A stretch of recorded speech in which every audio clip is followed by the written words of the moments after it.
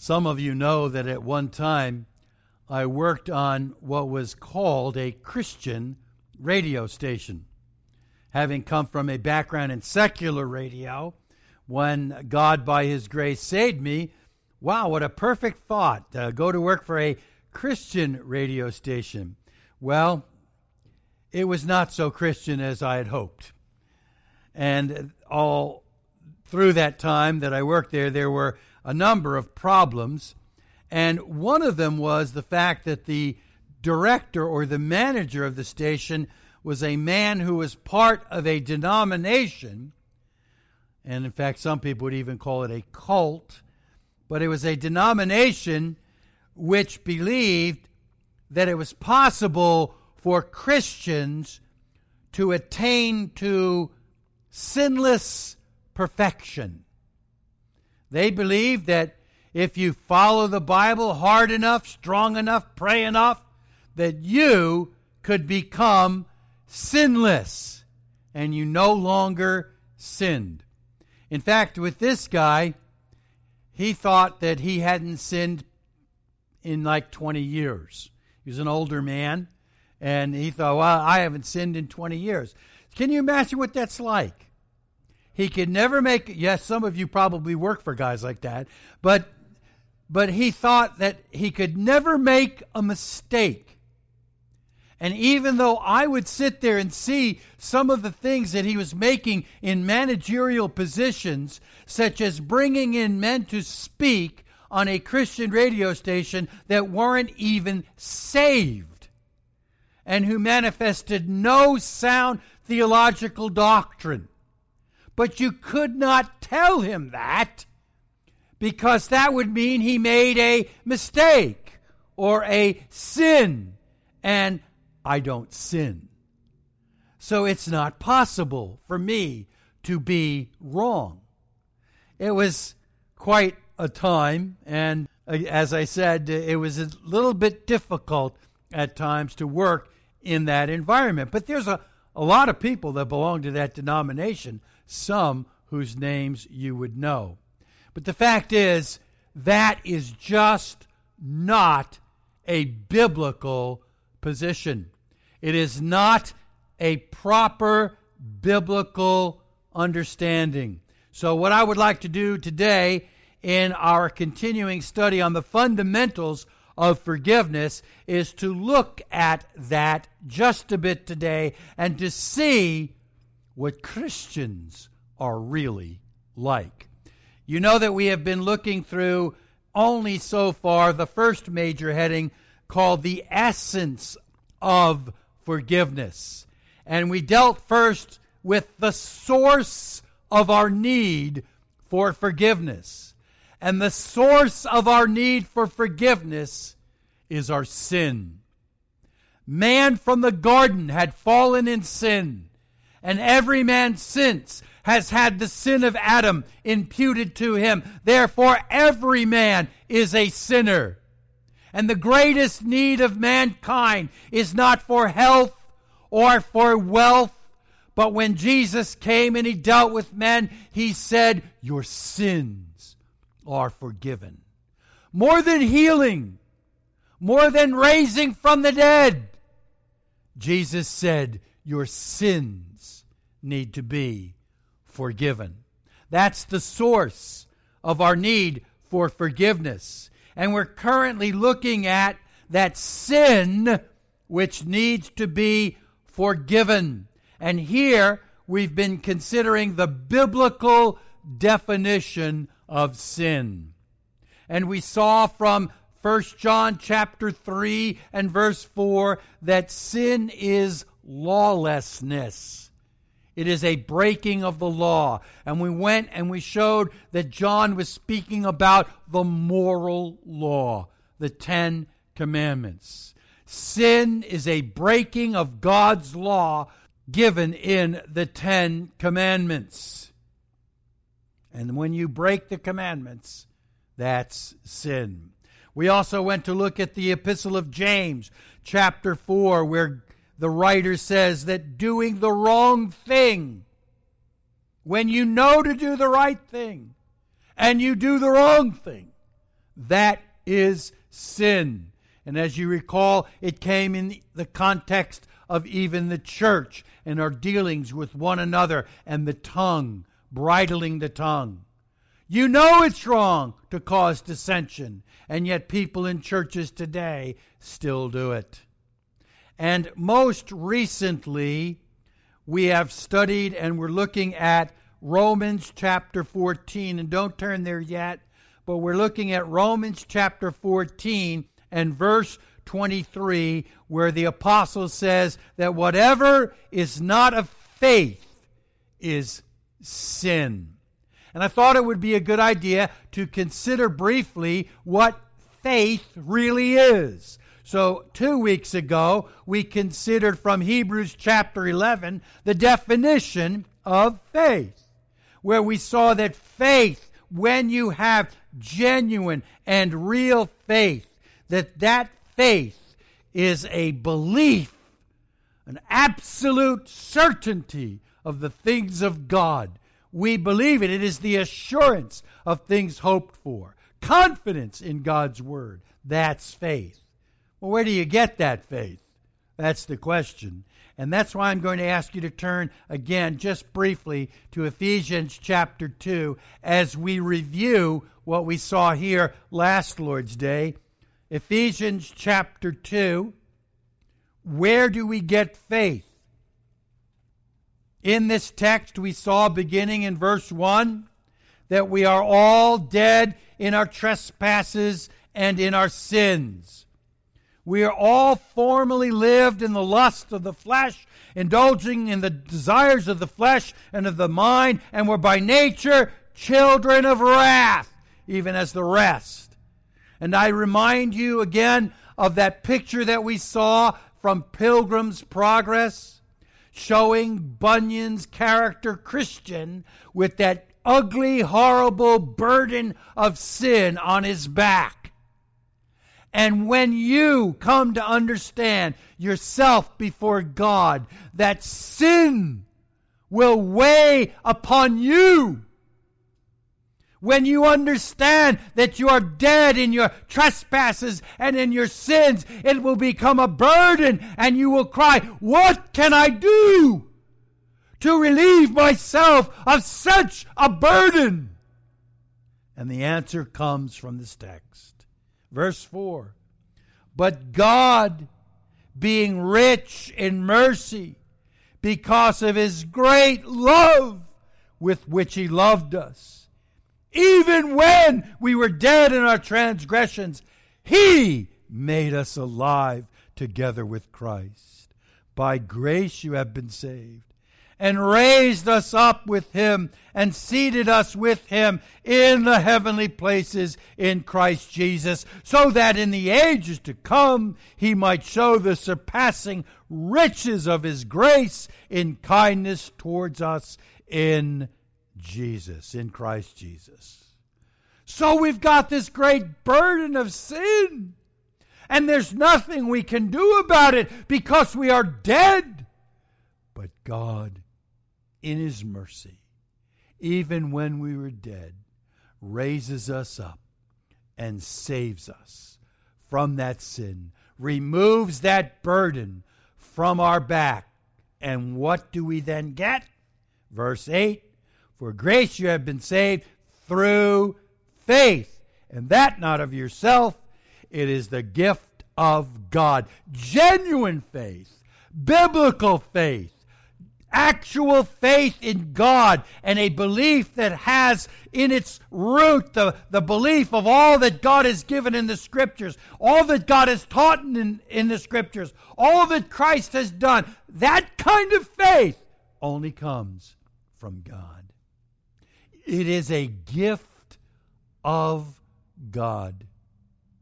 My wife and I were engaged in a discussion yesterday morning as following the news, there was this science program geared towards your children. A science program where they're showing children that the earth is billions of years old, and that the earth actually is a piece of a star, and floated off into space and became this planet. And that men, as you know, after billions of years, evolved into what we are today. Just telling your kids that. Billions of years old. Not a creator God who made the earth in a day. Not a creator God who created man on the sixth day.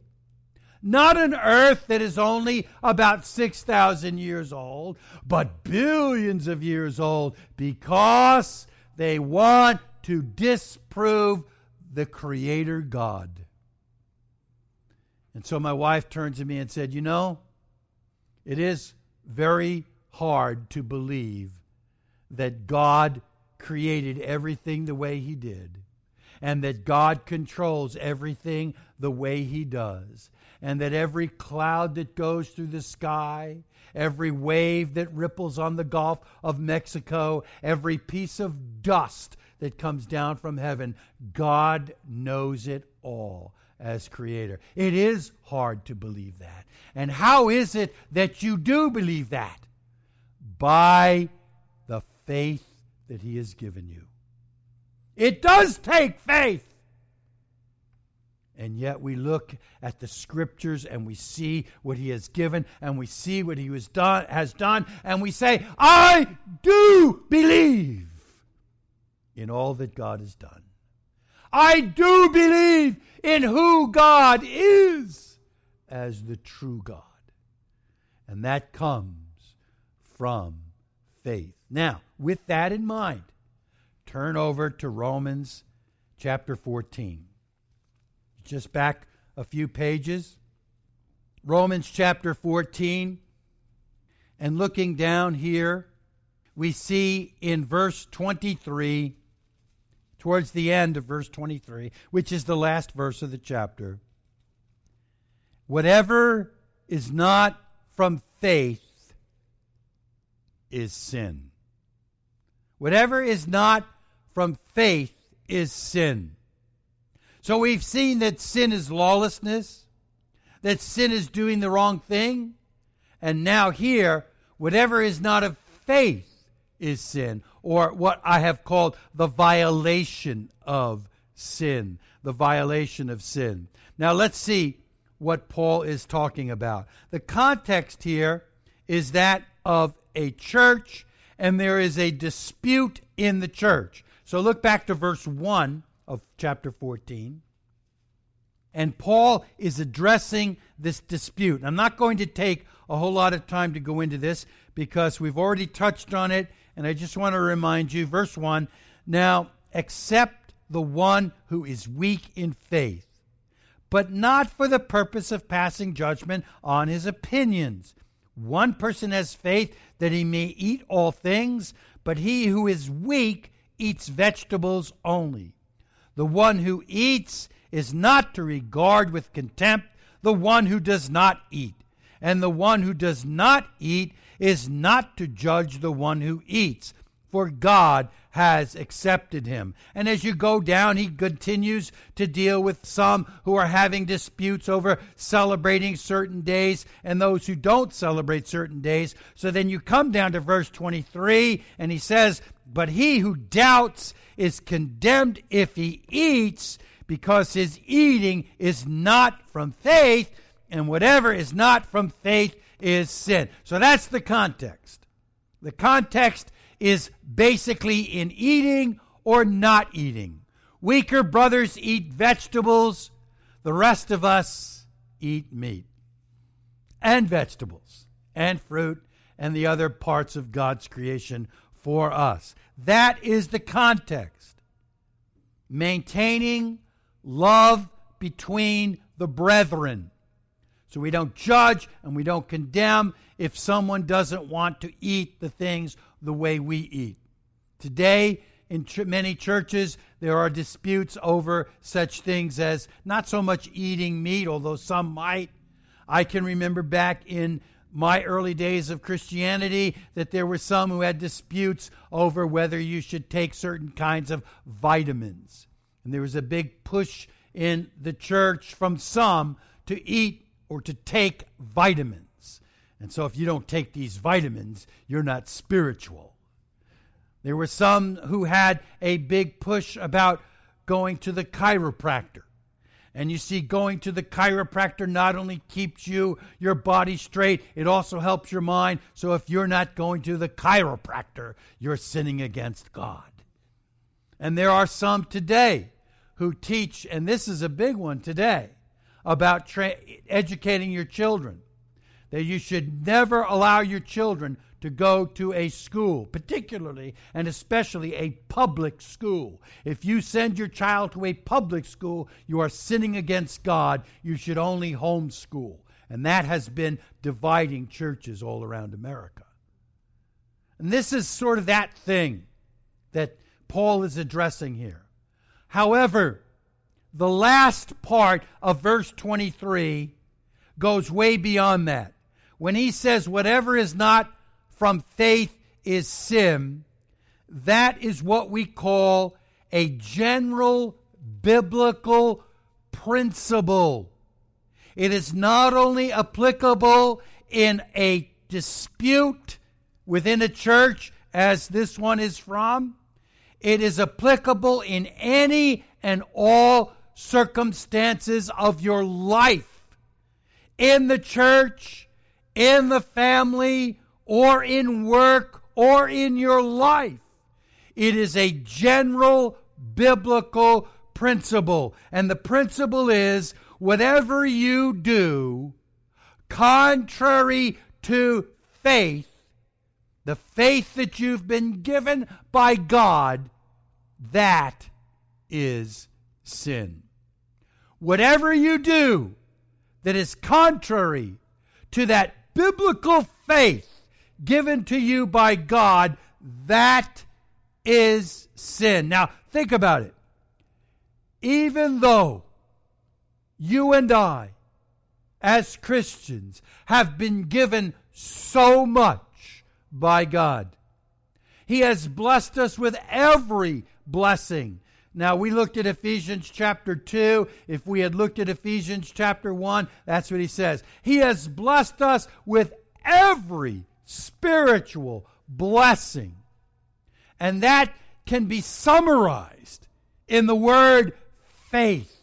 Blessed us with a faith that believes that He is God, that He is Creator God, and that He did create the earth. It did not happen by chance or by accident or by a star exploding billions of years ago.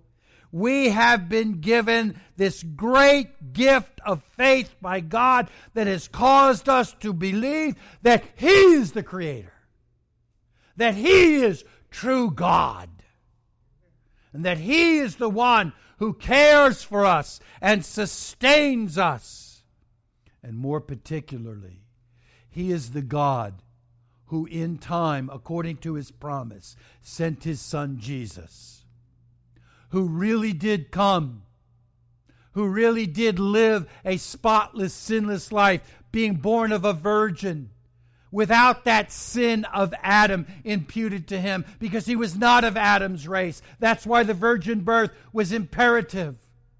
He was born of a virgin, lived a sinless life, was a sinless man. He was God and man, the true God, the true man, hypostatic union there among men, lived this life, and then gave His life on the cross for our sins, for the sins of every single one of His people. He did that, and by faith we believe that. That's why when we celebrate the Lord's Supper, we have the bread and the cup, the two elements, the broken body and the shed blood. We don't believe that they become anything other than what they are, symbols of His body and symbols of His shed blood, but we hold them as tangible reminders because we are only men and we need to be reminded tangibly, really, as real as this bread is real, Jesus' body was real. And as real as this bread is broken, Jesus' body was broken. And as real as this cup contains real juice, Jesus really shed his blood. We believe it by faith, and thus we celebrate it. We celebrate his atoning death in the Lord's Supper because by faith we believe it. We believe all of this. We believe in the grace of God. We believe in heaven and we believe in hell. This is what Paul is stressing in the first part of the verse. He who doubts is condemned. We don't doubt. We should not doubt. We hold firmly to the things that we find in the Scriptures and the things that God has given to us in the Scriptures. Remember what we saw in James? We know better. Because we know God, we know better. We know these things are true. We know these things are real. We have faith and we believe. Nevertheless, we all sin. Even though we know this, even though we have this great gift of faith, we are all still flesh. We are all still tempted, and we all still sin. And that's why it may be said that if possible, our sin is worse than an unbeliever's, because we have been given faith. And we know better. And we know all that God has done. And we still sin against such light. We are all still sinners. I remind you again of what Jesus said, to whom much has been given, much will be required. And that comes in the context of greater judgment against your sin and my sin. As we have been given so much by God, and we know it. You know, the people that are driving by, they've been given a lot too. But they don't even know that it comes from God. They don't even care that it comes from God. They're just going down the road on their way. You know better. You know it because you have been given faith. And when you turn away from that light, when you disregard that great grace that God has bestowed upon you, when you, like Peter, deny Christ and sin, what a great sin it is. For we sin against light. And whatever is not according to that faith, not according to the way of God, not according to the Scriptures, that is sin. Whatever is contrary to His Word, that is sin, and we all do it. We all know those things that we are constantly doing in our lives that are contrary to all that we know about God and His Word and faith and grace and mercy. What has our Savior done for us? So much! And yet at times we are tempted and we fall. The looks when we should not look. The lust when we should not lust. The stealing when we take time from our work. The gossip that goes on between people. All of these things we all do. Even though we have great faith and love to God, we all still fall. The words spoken in anger that we know bring dishonor to God. We all are guilty. I worked, some of you know, long after the radio station, I worked in a rather large, in fact, one of the largest in the country's, sanitary landfill, which is a sanitary name for a dump. But it was a sanitary landfill. And I ran heavy equipment and was actually engaged in the management of the place after a while. And so in the course of my duties day by day, I would have occasion to go through a huge shop where all this huge equipment would be worked on from time to time.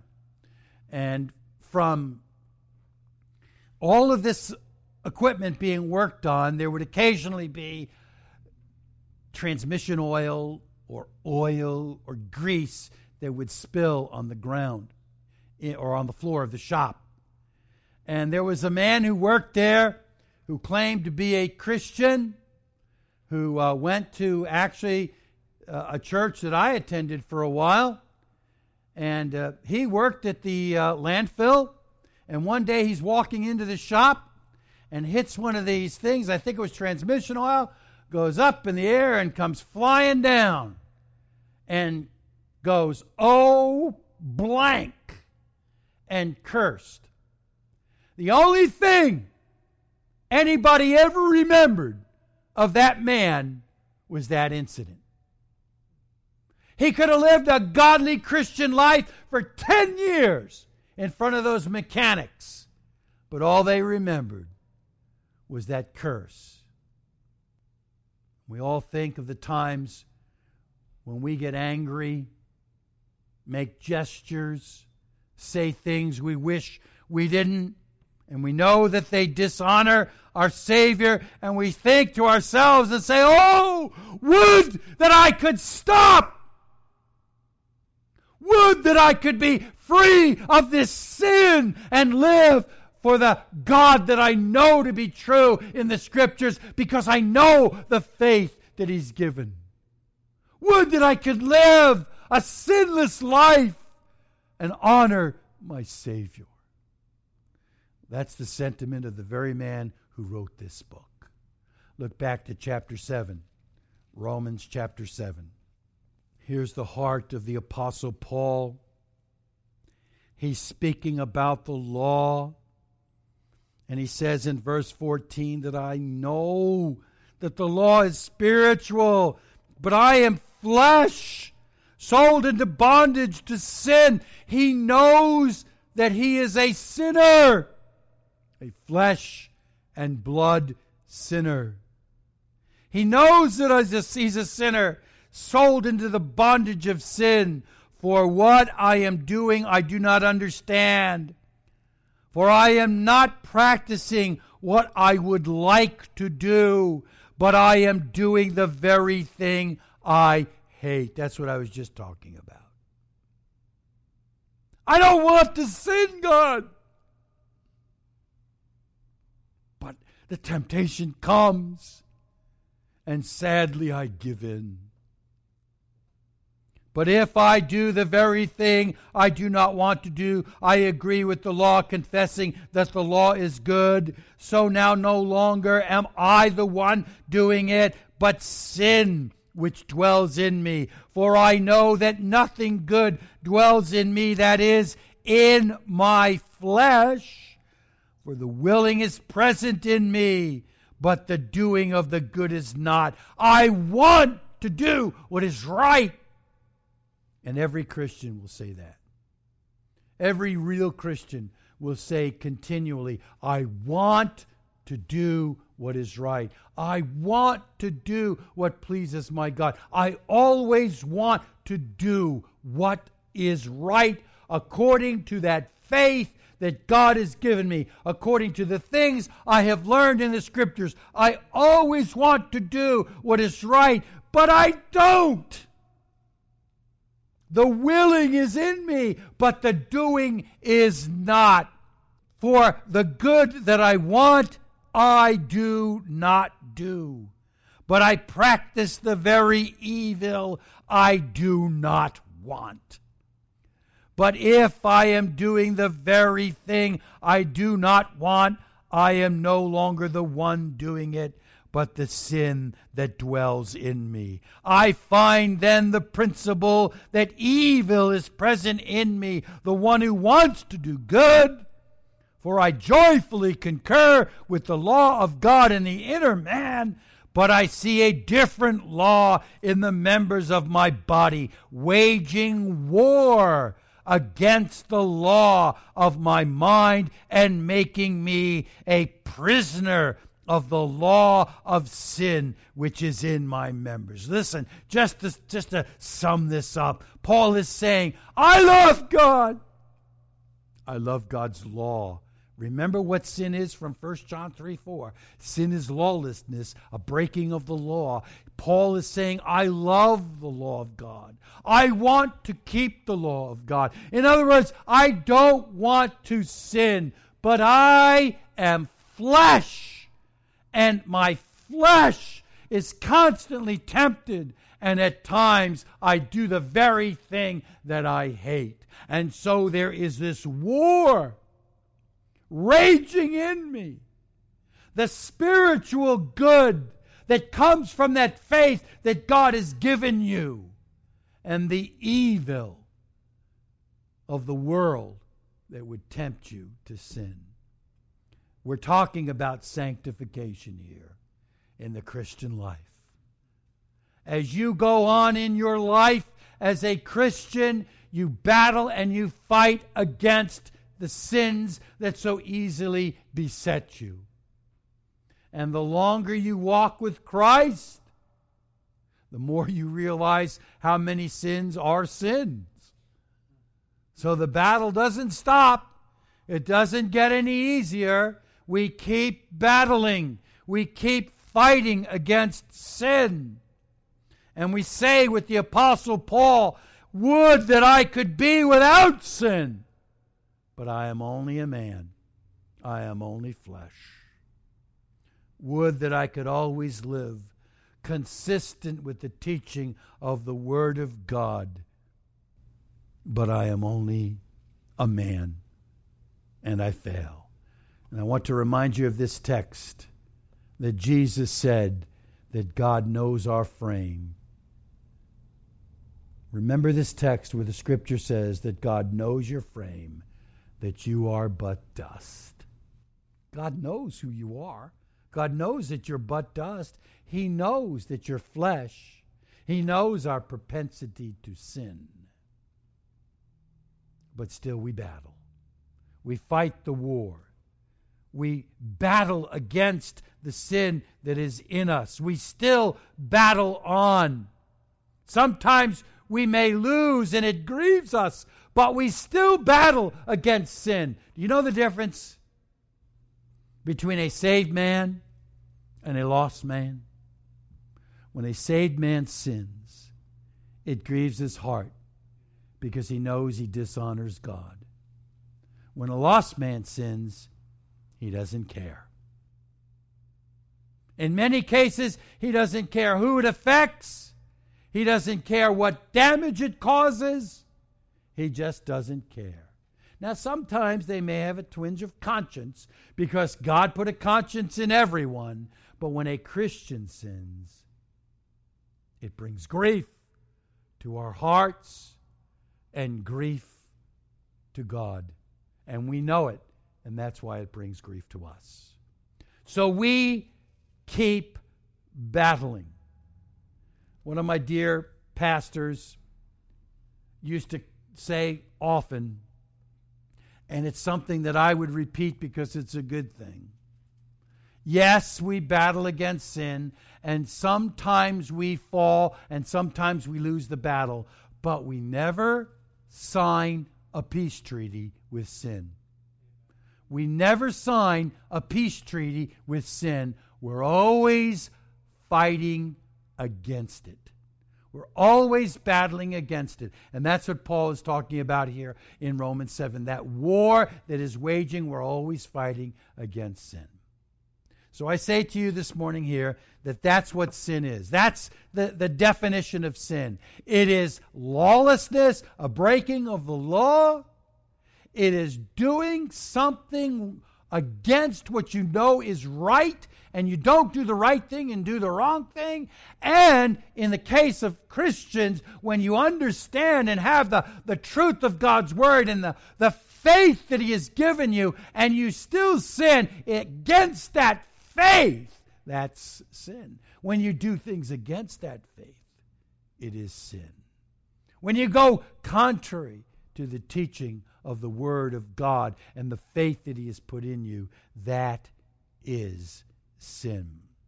Now, what I want to do is to go from here and to address a few other points that come from this definition of sin, and open up a little more of this in terms of practical application.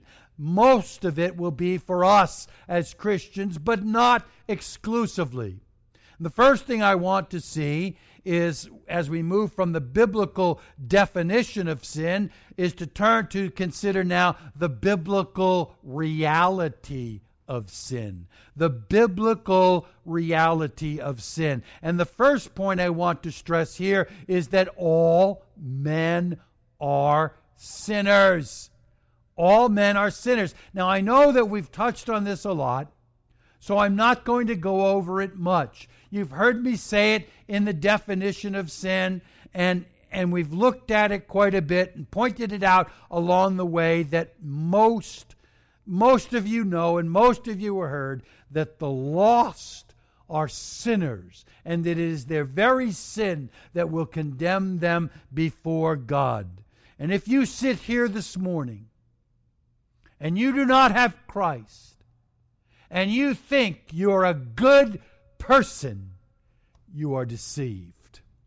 Look back just a few pages in Romans, to Romans chapter 3, text that we dealt with a little bit last Lord's Day, as he says in Romans chapter 3 and in verse 10, there is none righteous, not even one. There is none who understands. There is none who seeks God. All have turned aside together. They have become useless. There is none who does good, not even one. All of these things testify against you and against any who would teach that man is basically good.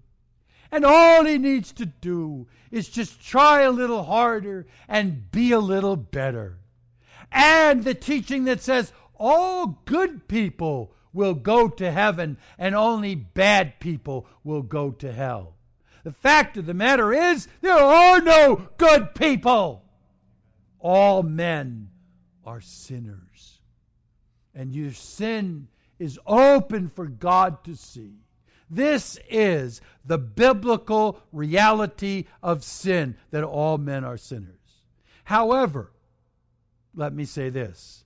It is also wrong to think that once you become a Christian, you never sin.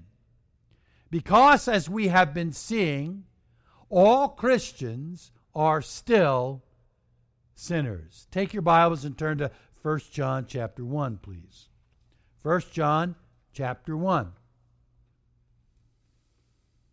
That religion, that denomination that I spoke of a little while ago that my former boss belonged to, they're wrong.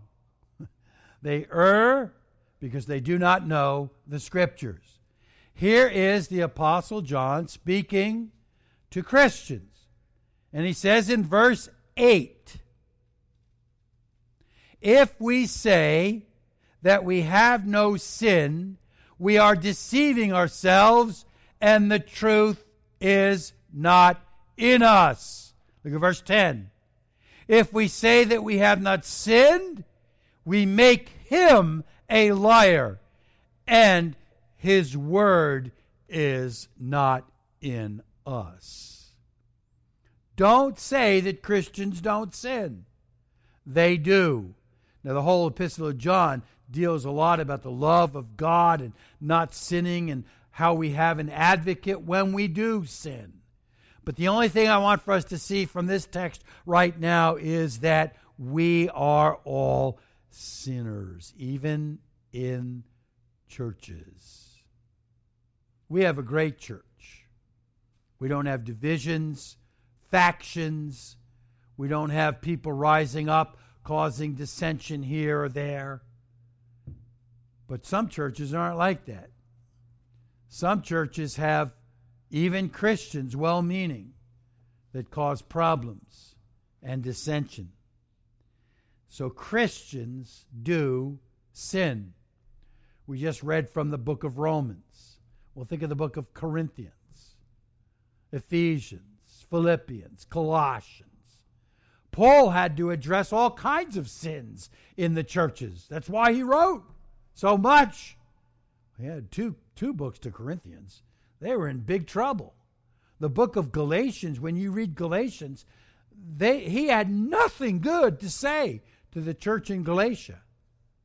It was all dealing with their sin and their waywardness. And it's true that some of them may have been lost, but still there were Christians that he was addressing. And so John here says, if you say that you are sinless, you are a liar. Christians succumb to temptation. Christians sin. Now, the next point. First point is that all men are sinners, lost and saved, just as we saw from Romans 14, verse 23. What we do against faith is sin. But the next point is that this does not give license to sin. That's the battle I was just talking about. Okay, I've said we're all sinners, and you could go, well, you see that? We're all sinners.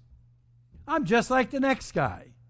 He sins, I sin, she sins, we sin. We all sin. So let's just give up. No, that is not what we are to do. Christians are not to give up. Christians are to deal with their sin. And one way Christians will deal with their sin immediately is right here in our text.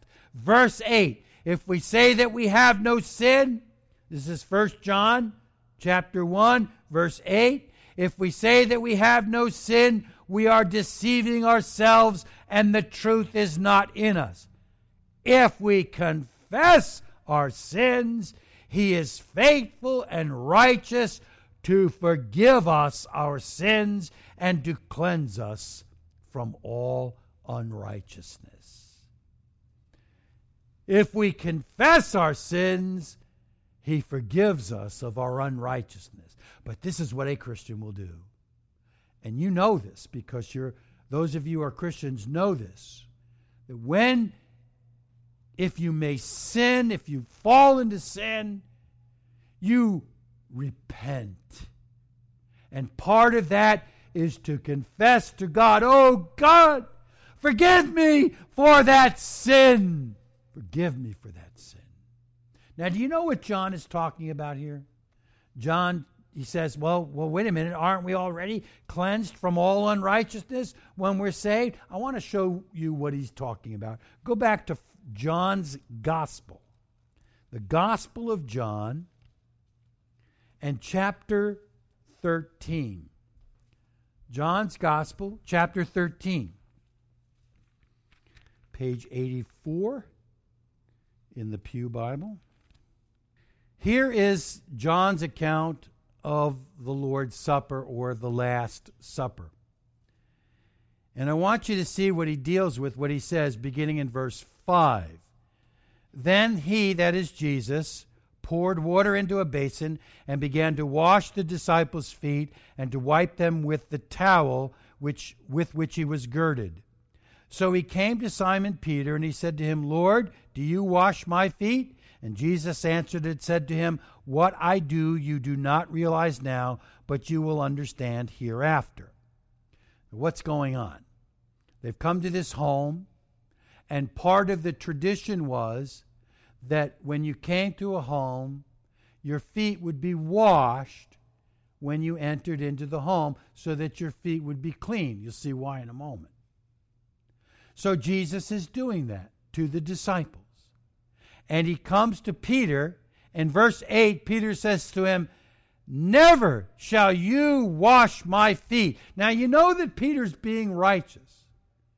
Peter's excited, and Peter says, "God, I'm not worthy for you to wash my feet." He's already said, "You're the Christ, the Son of the living God. I don't want God washing my feet."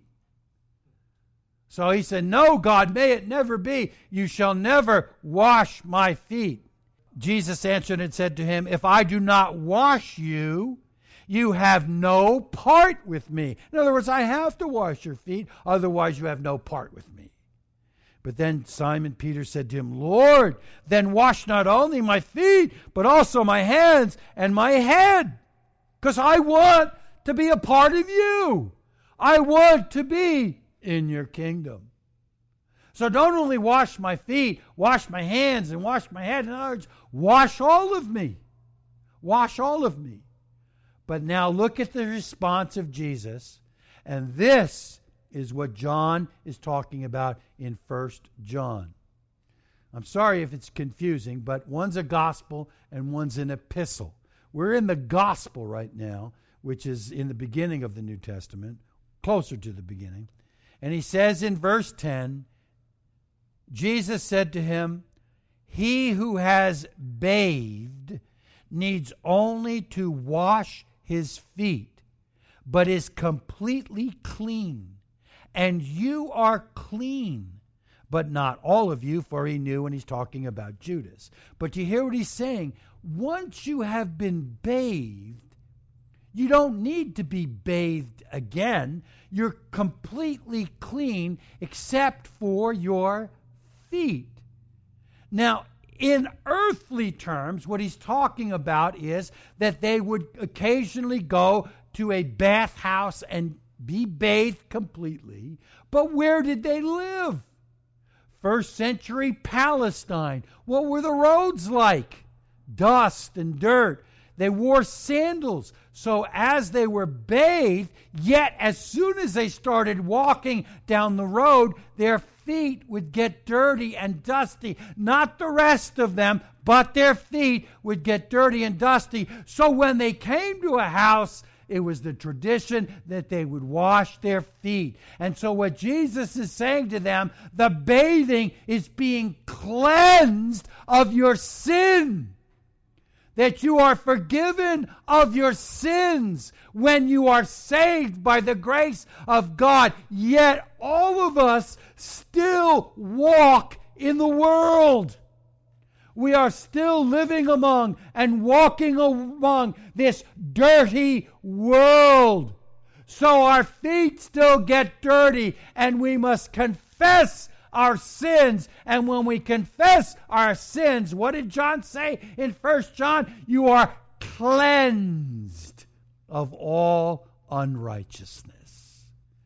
So we as Christians sin, but that doesn't give us license to keep sinning. We deal with our sin, and one of the ways that we deal with our sin is to confess our sins and be cleansed of all unrighteousness before God, having our feet cleaned again by the Savior himself. This is the picture that God gives to us here. Now, it is not only this text that I would like for you to consider. Not only will we confess our sins, but the Christian, the true Christian, will strive to mortify our sins. You know what it means to mortify a sin? Mortify, to put to death. Look at Romans chapter 8 in your Bibles. Romans chapter 8.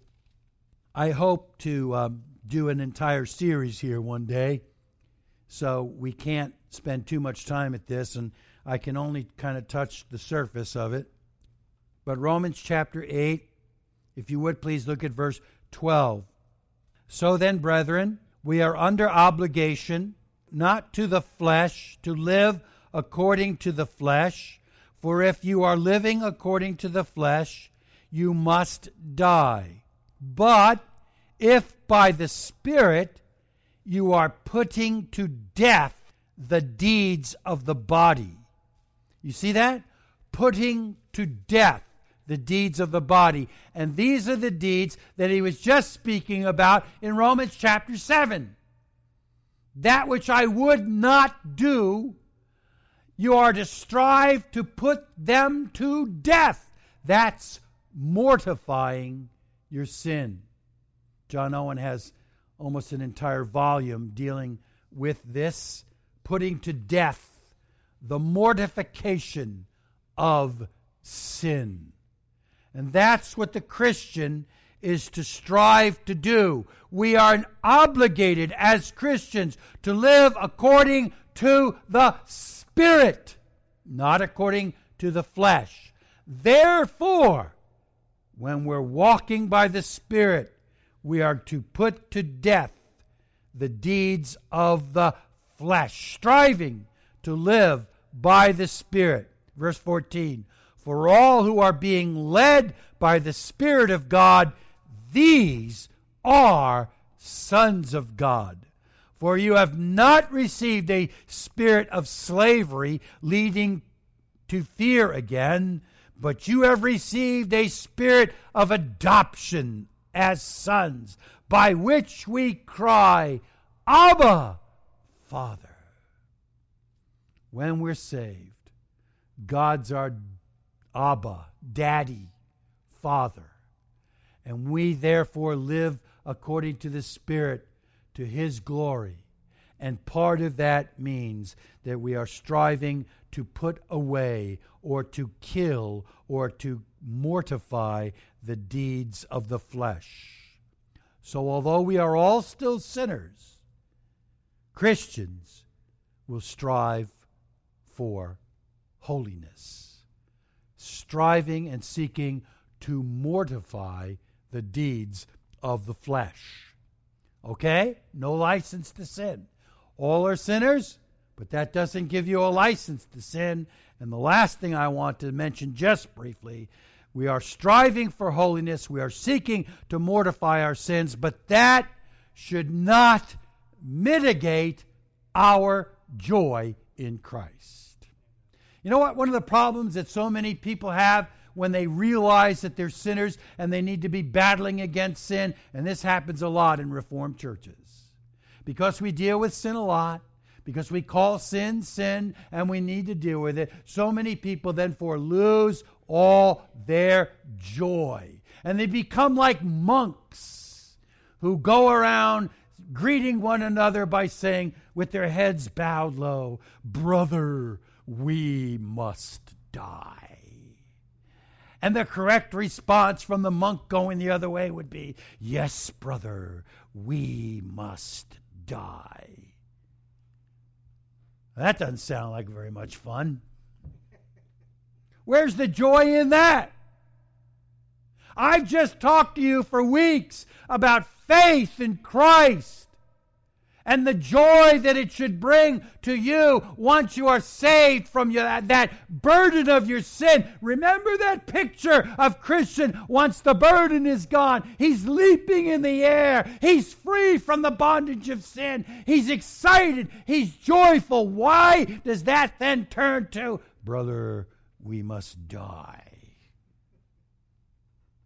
It shouldn't. Of all people in the world, you should have genuine and real joy. Because of all people in the world, you know your sins, which are many, are forgiven. That's the key. They're no longer judging you. You have been saved. Saved from what? Saved from your sin, saved from the judgment of God, saved from the condemnation of God against those sins. So, though we battle against sin, though we mortify sin, we still have joy in our Savior, joy in Christ. I met with one this past week who is let's say, in a ultra-reformed church. And sometimes there's very little joy there. I don't want any part of it. I don't want to be the frozen chosen. I want to know the doctrines of grace, and I want to know the grace of the doctrines. I want joy. I want fun. Can I say that as a Christian? Yes. Do you know what men accused Jesus of? You know what the scribes and the Pharisees accused Jesus of? They called him a glutton and a wine bibber. You remember that? Why did they do that? Because, as he says himself, he did come eating and drinking. These people who think that Jesus didn't drink wine don't know the Bible. He ate and he drank the food of the day. Why? He was enjoying his own creation. He's the creator of it. He created food and now gave us the right to eat bacon, ribs, steaks. But seriously, Jesus enjoyed his own creation. And they were mocking him for doing it. Don't think in your heads that Jesus never laughed. That is an unbiblical view of Jesus. Because, as I said a little while ago, Jesus was true God, yes, but he was also true man. What normal, true man never laughs? Nobody is like that. He laughed when he was a baby, and I can assure you that even in the camaraderie of his disciples, there were occasions when Jesus laughed. I want to ask you to turn with me in your Bibles to Ecclesiastes, just after Proverbs. Some of you are reading this and you're reading through the Bible right now. Ecclesiastes chapter 2. My brother pointed this out to me just this morning. Ecclesiastes chapter 2, you find Psalms, go a little further into the Proverbs, and just after Proverbs 31, you'll find Ecclesiastes, and then you come to chapter 2, and we read in verse 24, there is nothing better for a man than to eat and drink and to tell himself that his labor is good. This also I have seen, that is from the hand of God. For who can eat and who can have enjoyment without him? Of all people, those who have him should know real enjoyment. And to gather together to eat, or to have a birthday cake, to swim in a pool, is not a sin. Christians have real enjoyment because Christians know God. And the faith that we have from God gives us peace, that our sins are forgiven, and that when we die, we will go to be with him. That's where real joy comes from. Martin Luther is quoted as saying, "You have as much laughter as you have faith." Imagine that. You have as much laughter as you have faith. Luther also said, if I'm not allowed to laugh in heaven, I don't want to go there. I'm not so sure about that. But that's what Luther said. The Christian life is not a life of ease. It is a battle against sin, against the world, against the devil. It is a battle to remain holy and righteous and godly. It is not a life of ease. However, the Christian life is and should be also a life of joy. As we serve Jesus and as we know our sins forgiven and that we will be with him throughout eternity, that should bring us immeasurable joy. Fill our hearts with gladness because we know him. Some of you here today need to cry out to God for mercy and that he would give you faith, that you would know true and lasting joy. Yes, it'll be a battle, but it's a joyful one. You know, one of the greatest parts of making that battle joyful is the fellowship of the brethren. When you're in a place where the Christians are Christians and where God is God and we understand what we have to do, that's why we love coming to church. We don't dread it. We look forward to it. We love it. We fellowship among one another in joy as we fight the fight for Christ. Let's pray.